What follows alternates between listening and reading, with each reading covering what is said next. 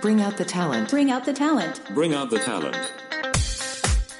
Welcome to Bring Out the Talent, a podcast featuring learning and development experts discussing innovative approaches and industry insights. Tune in to hear our talent help develop yours. Now here are your hosts, TTA's CEO and President Maria Melfa and Talent Manager Jocelyn Allen. Welcome, everyone. How are you doing today, Jocelyn? Maria, I'm awesome. I'm glad to be back. I feel like it's been a while on the recording side of things. It's been a minute since we've been together. So I'm happy to see you, my friend. Absolutely. Always happy to be here with you. And we have a lot of fun doing these. We sure do. But even more excited about our guest today, who's joining us from France, even though he is from Wales.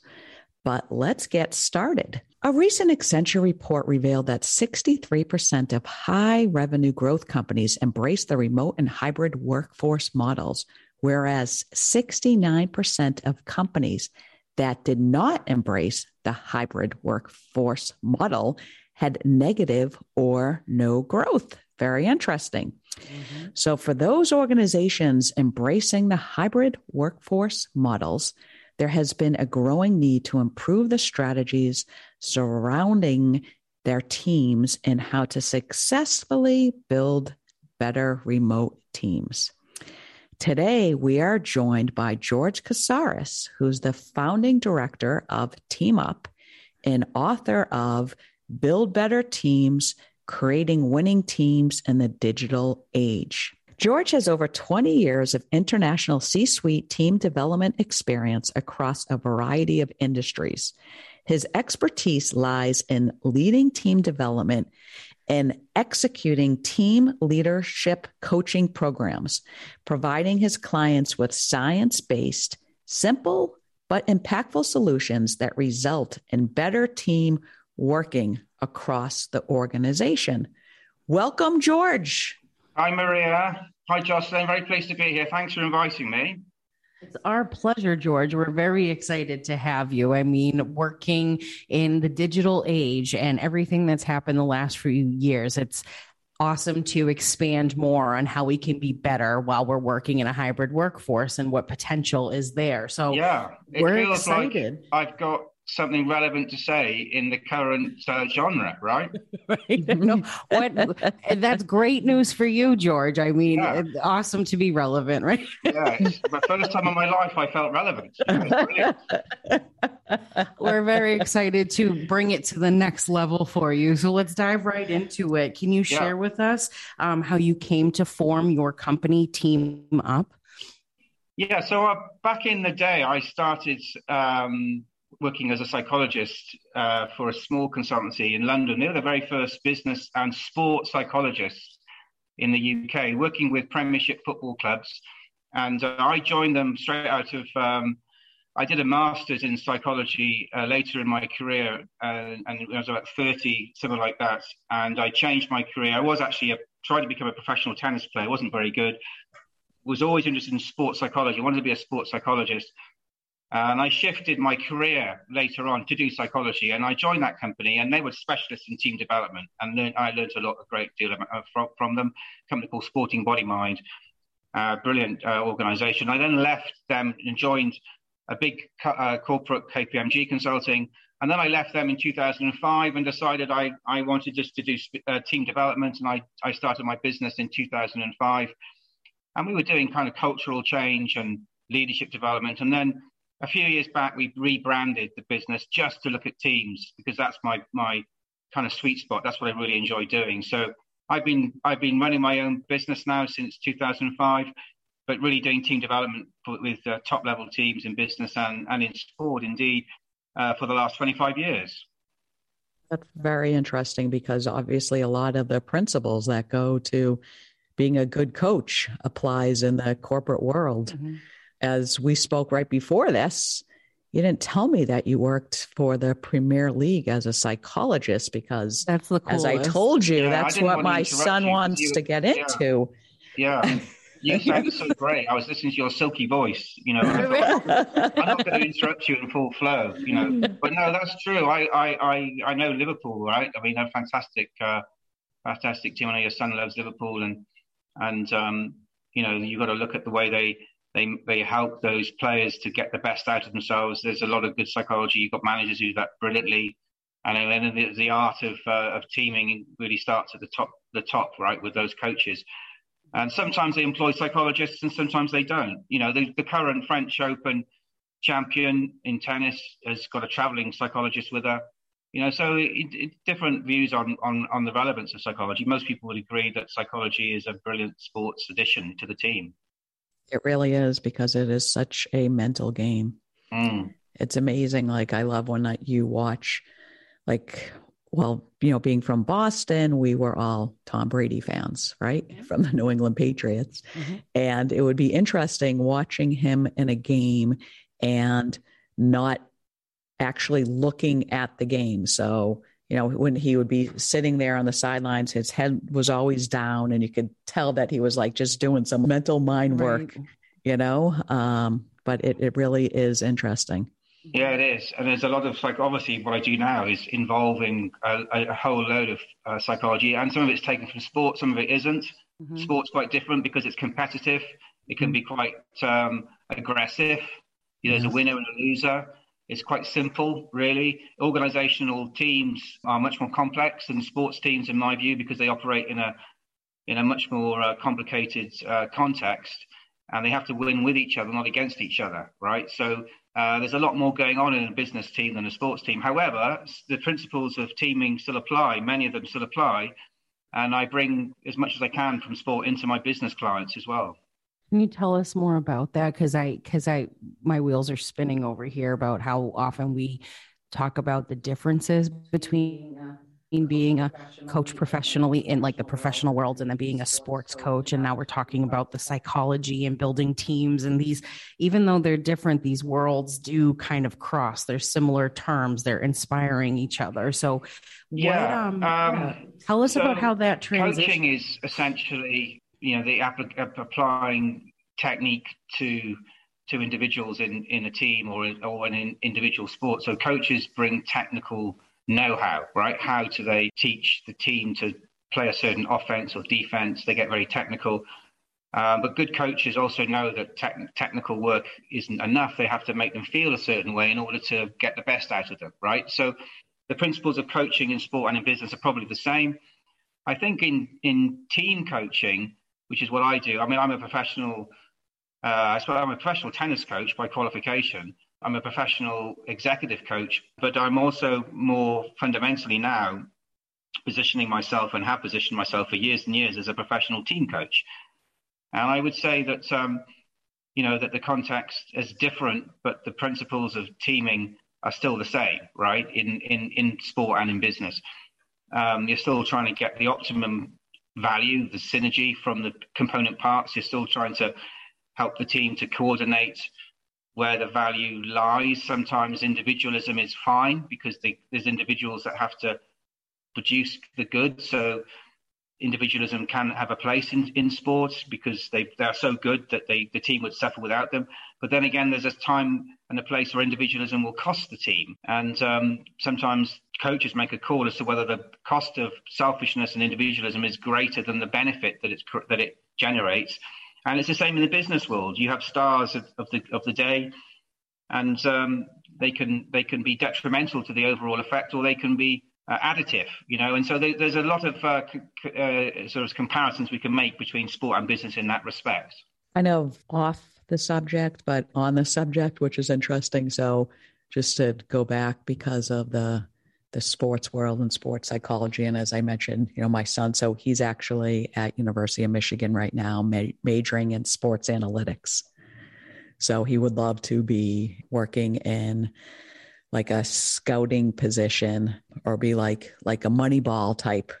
So it's interesting because that's kind of a collide of the quantitative versus the non-quantitative personalities, because, they try to figure out, okay, who's going to be really, really good at something. But as we know, it's like the mindset, the drive, that it's hard to test. Yeah, well, it is. But you know what? There's an interesting study done, and I write about this in my book. It's done in the States, where they they predicted, the researchers, where a team would finish in the league depending on the basis of the talent that they brought into the team, right? So they did this study between basketball and baseball, right? So they looked at the cost of the people in the team at the beginning of the season, and then they forecasted relative to the other teams where those teams would finish based on the notion that individual talent, individual expertise was going to determine end of season success. And in one of those sports, they were quite close, and in the other sport, they were miles away, right? So they were close in baseball because it's an individual, a talent turns up and is producing his or her goods fundamentally on their own, really, their individual endeavors. Batting, you bat on your own; bowling, you bowl on your own; catching, you catch on your own; throwing, So anyway, but of course, basketball, right, is a lot of interdependence. There's a lot of grey areas and spaces between people, and that was far harder they didn't get that right at all. They were miles away in their prediction. So this idea of how do you predict based on talent, before you even get into the mental side and how do you measure mental success, predicting on talent alone is not really hasn't got a great scientific basis for accuracy. Wow, that's very interesting. Yeah.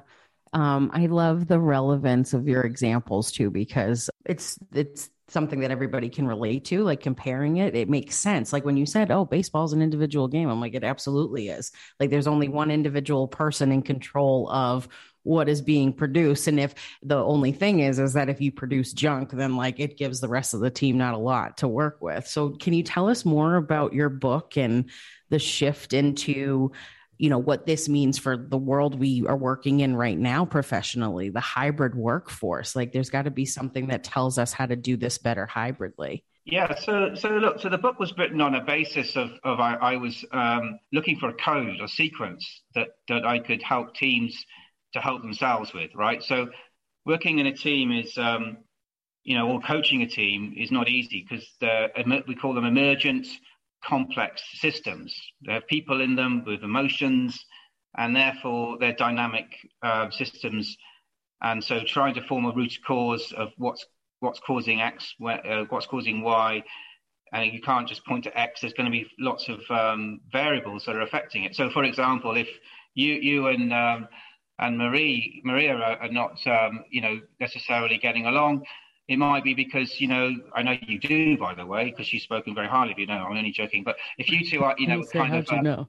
If let's suppose, right, that you two were, having some conflict, right, then you could say, oh, well, maybe that's personality clash. Well, it may be because the reason you're in conflict is because you both have a different understanding of what you're meant to be doing in your roles, right? And maybe the reason you've got different understanding of your roles is because, let's say, David, for example, who's part of the team, says, he's managing the whole process of these recordings, says to you, right, Justin, your role is to be the lead interviewer and Maria to come in. And Maria might have been told by David, no, you're the lead interviewer, Justin, you come in. And therefore, the conflict has nothing to do with your personalities, it's to do with your understanding of your roles.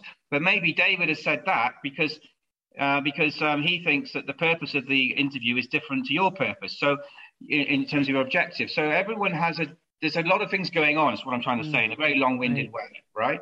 So I was thinking, how could he break through this sequence, this myriad of factors? Is there a sort of kind of an easy code that leaders and coaches can take to say, okay, this is how I can build a team, right? This is a way, like a satellite navigation system. I can follow this sequence of things to do, and I will make the team better.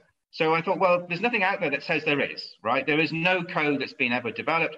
There's lots of efforts, none of which are science-based at all. So I looked at the science with some researchers and read a load of academic papers. I'm talking like thousands and thousands and thousands, did loads of reviews of books and really got into the data and discovered actually there is a code. There is a formula, which actually, funnily enough, becomes more relevant or most relevant in two environments. One, in the virtual environment, and two, in extreme environments. Okay, now I have a view that today's teams are more extreme than they've ever been, right? You look at regulation, increasing regulation, you look at mental health, you look at the pressures on that, you look at diversity, and then not just in terms of, the regulations and the requirements now to have diversity in teams, but also most people are members of more than one team, right? We have matrix organizations, we have multiple team membership. You look at individualism, right? Society, we're becoming more selfish. We know this through the data, right? So the idea of being a community player with a new kind of social media and everything that's going on with fame is also making teaming much harder. So we are in more extreme times, right? This is even before COVID. I wrote my book before COVID, or I was researching it before COVID. So even before we had virtual teaming, and also digitalization, just throw that one in as well, right? This is what the title of my book is about, digitalization. This incredible pace of change that we're all subjected to because of the speed of development in the IT world, right? And we're all transforming. So this is making our teaming much more extreming. So I discovered a code, and then I discovered actually the code was more relevant in the extreme environment and in the virtual environment. And I discovered that because the data told me that. I wasn't just sort of like, okay, I think that's the case.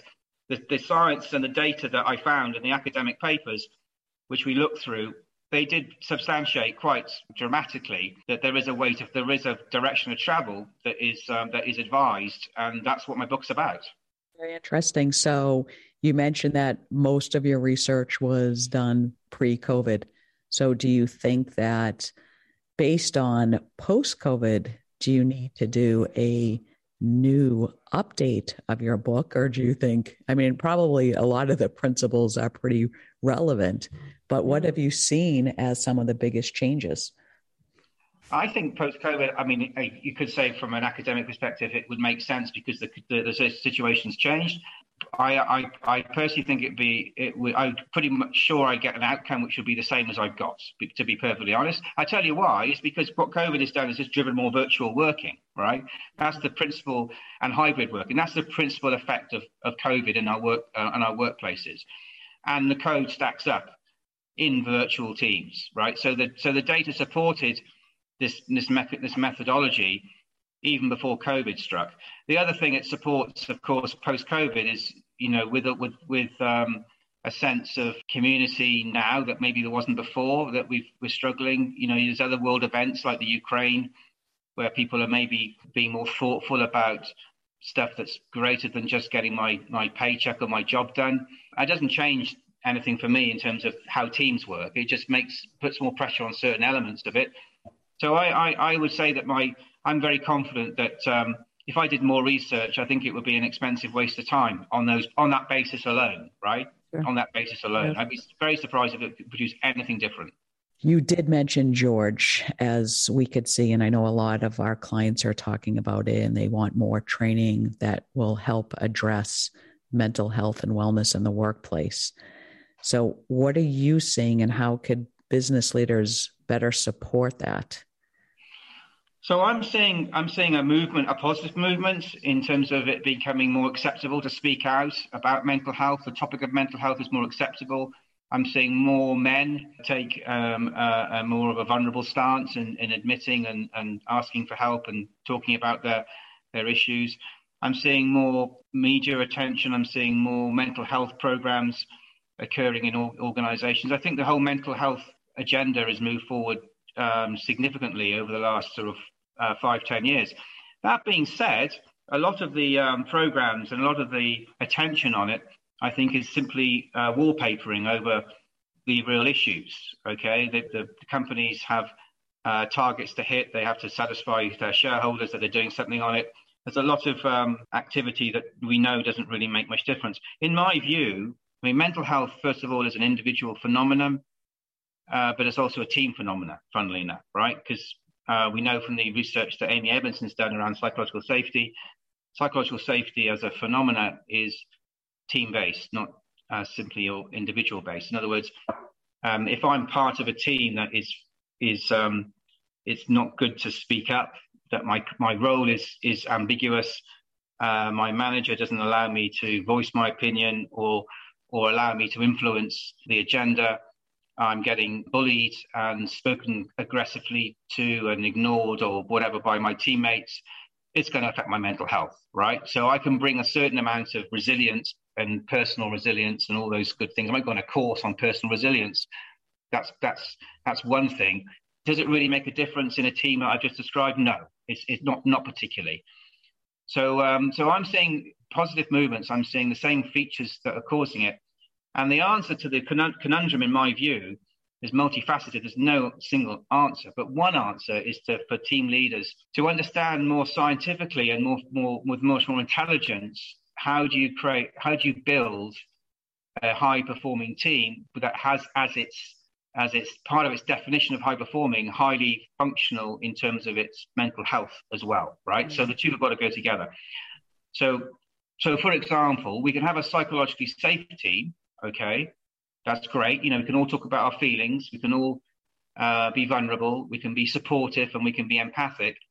But if I am not clear on my role, if I'm not clear on my objectives, or my objectives are impossible, or I'm signed up to a way of behaving that no one else is signed up to and they're getting away with it, then all that sort of nice and openness is irrelevant, right? The root cause of my health, which is what I found in the research, actually is clarity that's missing, right? So the word clarity is not often talked about when it comes to mental health, right? But if you look at what causes stress in the workplace, you'll see it's ambiguity, it's lack of clarity, it's not knowing where you stand, right?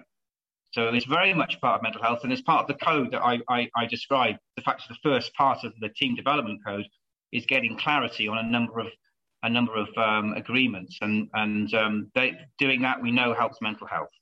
All very interesting, and it is obviously such an important area. As we always say, it's not like we leave our brains at home and come to work with a different brain. So it is important for employers to address it, and hopefully it's not just employers are doing it because they are concerned of everything that's going into the Great Resignation. Well, I better address this because all my people are leaving, and it's kind of a one and done program versus something that, that needs to be built in. We need to make sure that our employees are doing okay on a regular basis and be able to support them on a regular basis. The focus of mental health, if I just come back to one thing there, I think it's worth saying. The mistake I think organizations make is that they try to treat mental health like it's an organizational issue, or they put their leaders, in through courses about how do you deal with men. Of course, that's helpful, right? Because you have to be able to read the tone, empathize, and all those good things. But honestly, I think the switch, if organizations are going to get the best mental health records, if they were to focus on on having amazing teams, so the sense of being in a team these days, if it works well, is amazing. If it works badly, is horrendous, right? And it's not just about the leader, right? It's not just about the relationship to the leader. It's about the team that you're in, and is that team really, really buzzing? And I think if the organizational context or the agenda move from big engagement programs, big mental health programs, and actually put the emphasis on units called teams, and say, right, leaders and their teams need to really have good mental health in their teams. How do we make mental health a team phenomena, a team issue? And I think they would get a lot better return on some of the investments they're making, in my view.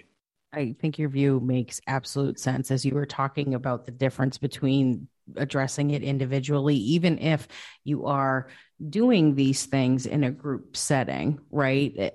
How it applies to the team dynamic, I think, is a really valid call out. That a light bulb went off in my head. I was like, oh, wow. that absolutely makes sense for return on investment and productivity and wellness overall. Instead of thinking I'm taking care of myself, but how are my outside factors that I can't control as it applies to my resilience affecting me? Exactly. I think, because a lot of the organizational stuff outside of a team, they can't control, right? They don't really control culture. They don't really control strategy. They don't really control a whole bunch of stuff. So they can control within their own microsystems how they relate to each other, right?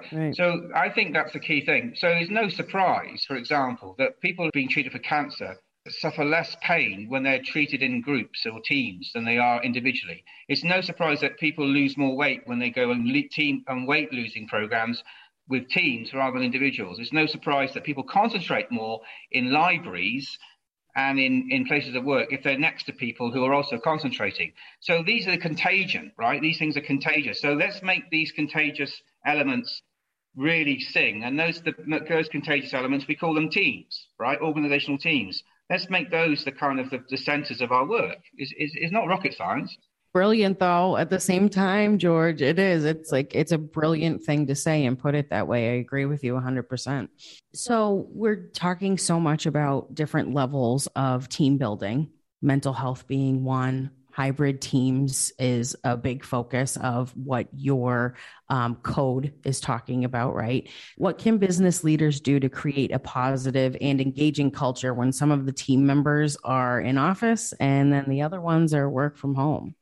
I think the first rule of thumb, whether they're in the office or whether they're at home, I think is potentially, in the first instance, a red herring. All right. I think the main issue that the leader needs to establish is, or question they need to ask themselves is my team, does it have clarity, and is it on the same page with a number of features that are important? And if they're not on the same page, it doesn't matter if they're in the office, at home, or in between 3 or 4 days of the week. He or she, as their team leader, has to establish that the team have a clear sense of purpose in what they're doing, why they're doing it. The goals of the team need to be clearly identified, and especially the shared goals. The roles, responsibilities need to be clear. The strategy, the direction needs to be reasonably brought into in terms of how the team is going to achieve its goals. The priorities need to be clear. The agreed ways of working, we call them target norms, need to be signed up to, right? So those are 6 mental models, right? Frameworks of thinking.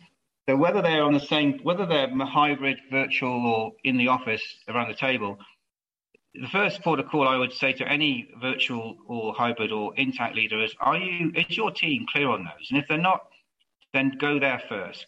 Have the conversations to clarify those, to gain clarity on those very, very important elements. And they're often the root cause. All the other stuff around, conversations about how people are feeling and how helpful they are and how vulnerable they are and are they taking decisions in good time, they're secondary, right, and tertiary. The first primary element is, I call it getting set, right? Is in the code, it's this getting set phase. And that's all about building cognitive trust. Cognitive-based trust is more powerful in extreme teams than the traditional emotional-based trust. So in an extreme team, like the emergency services or the military, where lives are at stake, they're not really interested in the first instance on, what we call benevolence and kindness, empathy, support. What they want to know is, do you know your job? Are you going to do it? And are we agreed on the plan, right? Those are essentially cognitive-based elements of trust. My experience is most of the teams I end up working with, whether they're executive teams, whether they're startups or sports teams, that's the first place to go to is establishing those agreements. And then only when those are in reasonable shape, then we can then look at something else, is my long answer to your short question, Jocelyn. Usually the roles are reversed. My questions are never short. You should hear the other episodes. So it was a good answer. It was a great answer. Yes. Thank you very much. So as we wrap up, we've been talking a lot about the secrets of your book, your code, right? Your book is outstanding. Can you tell us a little bit more about it, what people will get out of it, and where they can get it? So that's very kind of you to say it's outstanding. I think that's always a lovely word to be used to describe anything. So I'm feeling great. So look, the book is a different type of angle on teaming in the 21st century, right? And in the current time. So there's no code that's been developed. We have outdated modes of operating with teams. It's still forming, norming, storming at 70 years old, right? It's too linear. Other models or famous models that we use are good. They're good, but they're not actually comprehensive enough. There's a lot missing, right, to some of the other models. So my approach is very simple. The book, read the book, and you'll see that, as I said, you start off with that setting, the clarity from getting set. You then move to the psychological safety element, but you do that second. And this is one of the reasons I'm really pleased to say Amy Edmondson, who we know, right, as the sort of the queen of psychological safety, has endorsed my book. And she was very comfortable with the fact that psychological safety is a secondary phenomenon in how you build a team, not the primary phenomenon. And I think a lot of people don't get that. Amy gets it. She wrote a book on extreme teams, which really sort of emphasized some of that stuff as well. So the code is get set, get safe. So I'm a huge believer. You have to have that psychological safety, but only after you get the clarity. And on the back of the safety, there's techniques that I go into how you do that, right? You then are able to get strong, which is the third and final phase of the three phases. And the getting strong is really all about leveraging the benefits of clarity and leveraging the benefits of psychological safety to reach out and extend into experimentation, better conflict resolution, better accountability, better decision-making, better conflict resolution. So, that's where the rubber hits the road, right? Is that third phase, right? So you have to work to that phase in a developmental sort of program. You can't not do those three things, those things, that third phase. You can't wait to be accountable. You can't wait to experiment. But in terms of developing, the book tells you how you go through those phases so that you can develop the fundamentals so that you're more likely to do those wonderful things in that third phase. So that's really a reason to buy the book is that it's helpful. It's full of facts and full of tips and techniques and stories of what you can do to build better teams in the 21st digitalized world. And it's available on Amazon and another retailer, Good Books, I think it's called. Yes, it's on Good Books as well. And just look up Build Better Teams, George Karseras, and fill your boots, right? Get reading, get learning, get better teams. That's why I wrote it. So as many teams as possible can enjoy the love and the wonderful feelings you get from being in a high-performing team. It's tremendous when you can get that. Absolutely. Nothing better than being in a high, productive, good team. Yeah, I'm sensing a good production here, right? Between the David, Jocelyn, Maria, you're kind of, I feel I'm sensing, some good team working. It's effortless. You're coming in and there's smiles and you're pretty relaxed and, showing lots of vulnerability. You know what you're doing. You've got your questions. So I'm sensing in this team here, right, a nice vibe. That's what I'm sensing. Thank you very much. We certainly try. We've won Boston Best Places to Work the last 3 years in a row. And I have been very consciously crazy about having a great culture here. We've been in business for 29 years and back in the days, I would focus more like only on performance and not the fit and how they fit in to the team. And now it's like, it's a combination of, performance and, personality. It's so important to make sure, because as we know, there could just be one or two people that have their own agenda and it just doesn't work out. So we're very blessed to have such an incredible team. Like I truly love all my team. And I tell my team sometimes, because sometimes I feel like I just want to talk to them all the time. I'm like, my next company, I'm just going to hire people I don't like, so then I don't want to have to talk to them. That wouldn't happen. And obviously the team wouldn't be, successful, but no, we do. I'm glad that you noticed it. And, so no, I do. I noticed. I noticed the signs, right? I noticed the signs of sense of humor is one of them, right? If you've got a good sense of humor and you laugh, that's so important. So I pick up on these sort of features of dynamics, and I can see it's very much alive and kicking in your business there. So well done to you. And are you hiring? I'll apply for a job. Yes, we are. Absolutely. We actually are. we are. But we do a lot of, placement of learning and development consultants and team building and leadership. I mean, that's a big part of our business. So, we definitely love to, speak more on this. But I appreciate that you called it out, though, George, because it comes naturally, but not without effort. Like you have to try to build an inclusive and productive culture. And Maria has nailed it. It's funny because we are starting to apply that to the way that we interview in the new age. So we've been talking about making one of the first questions that people have to ask, what's your favorite dad joke? Lay it on us, just kind of out of the blue, catching them and just, but it speaks to who we are. Right. So That's exactly it. No, it's good. It's good. It's great, and well done. You get out what you put in, right? I mean, these things don't. You don't just get a great team by accident. You know, and maybe unconscious competence going on in some teams, but most teams, they've got to work bloody hard to get the team working really well, and you've got to do the hard yards, right? I mean, some of the stuff that you do there, is going to be based on the hard yards of making sure you've got good clarity of why you exist and what you're trying to achieve and what the vision is and the strategy and how you want to operate together and your reward mechanisms, those sorts of things, and make sure they're all aligned. They're all things that aren't exactly really that much fun to do, right? The fun is what you're doing now, right? But that's based on, all those things that are not so obvious, I think, and that's really what I also emphasize. The hard yards come first. Absolutely. Rocked it, George. Well, thank you very much. It is time for one of my favorite parts of the show, right. The TTA 10. Yeah. It's the TTA 10 final questions for our guest. Right, George. So I was talking to you a little bit about this before we started the show, the TTA 10. It is our fun little segment at the end of the show where I take 10 fun questions. You have 90 seconds to answer them. And if you complete the round of 10 questions in 90 seconds or less, we will celebrate you. And if you don't, we will do something else. All right.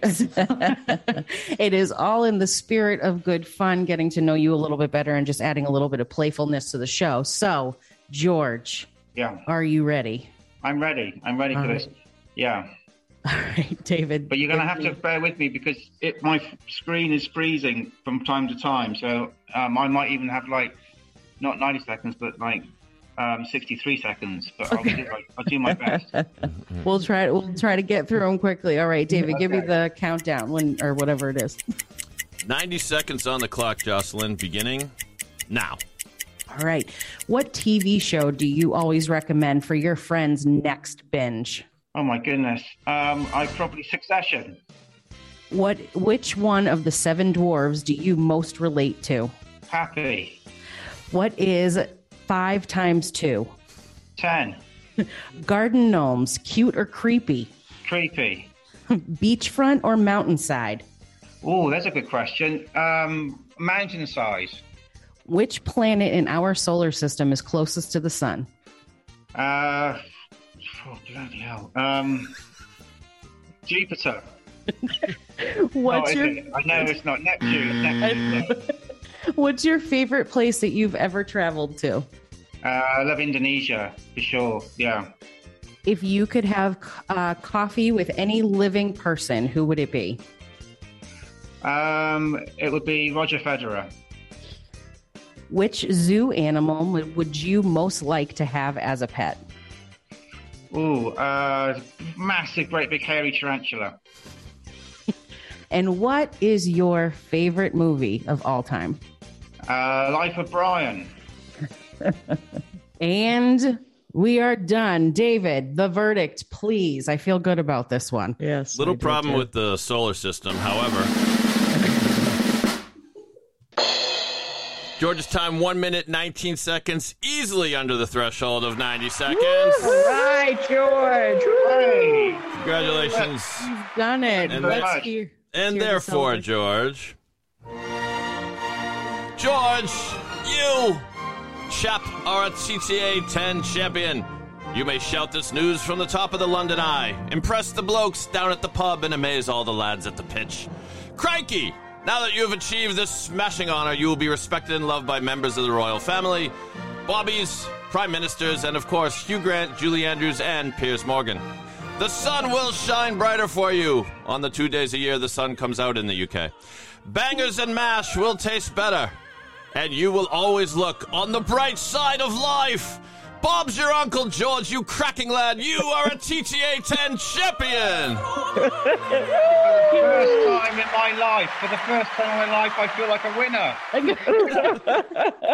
I mean, George, you are having a great afternoon here. You are relevant. You are a champion, and you've given us a lot of amazing information about team building today. This was awesome. So it really was. Thank you very, very my much. pleasure. My pleasure. And really enjoyed the interview and the process and having a nice conversation with you all of you. Absolutely. Thank you so much, George. This was a true pleasure. For more information on George Karseras and his book, Build Better Teams, Creating Winning Teams in the Digital Age, visit his website, teamup.com. That's TEAM-UP.com. For more information on building winning teams with TTA, visit our website, thetrainingassociates.com. We'll see you later.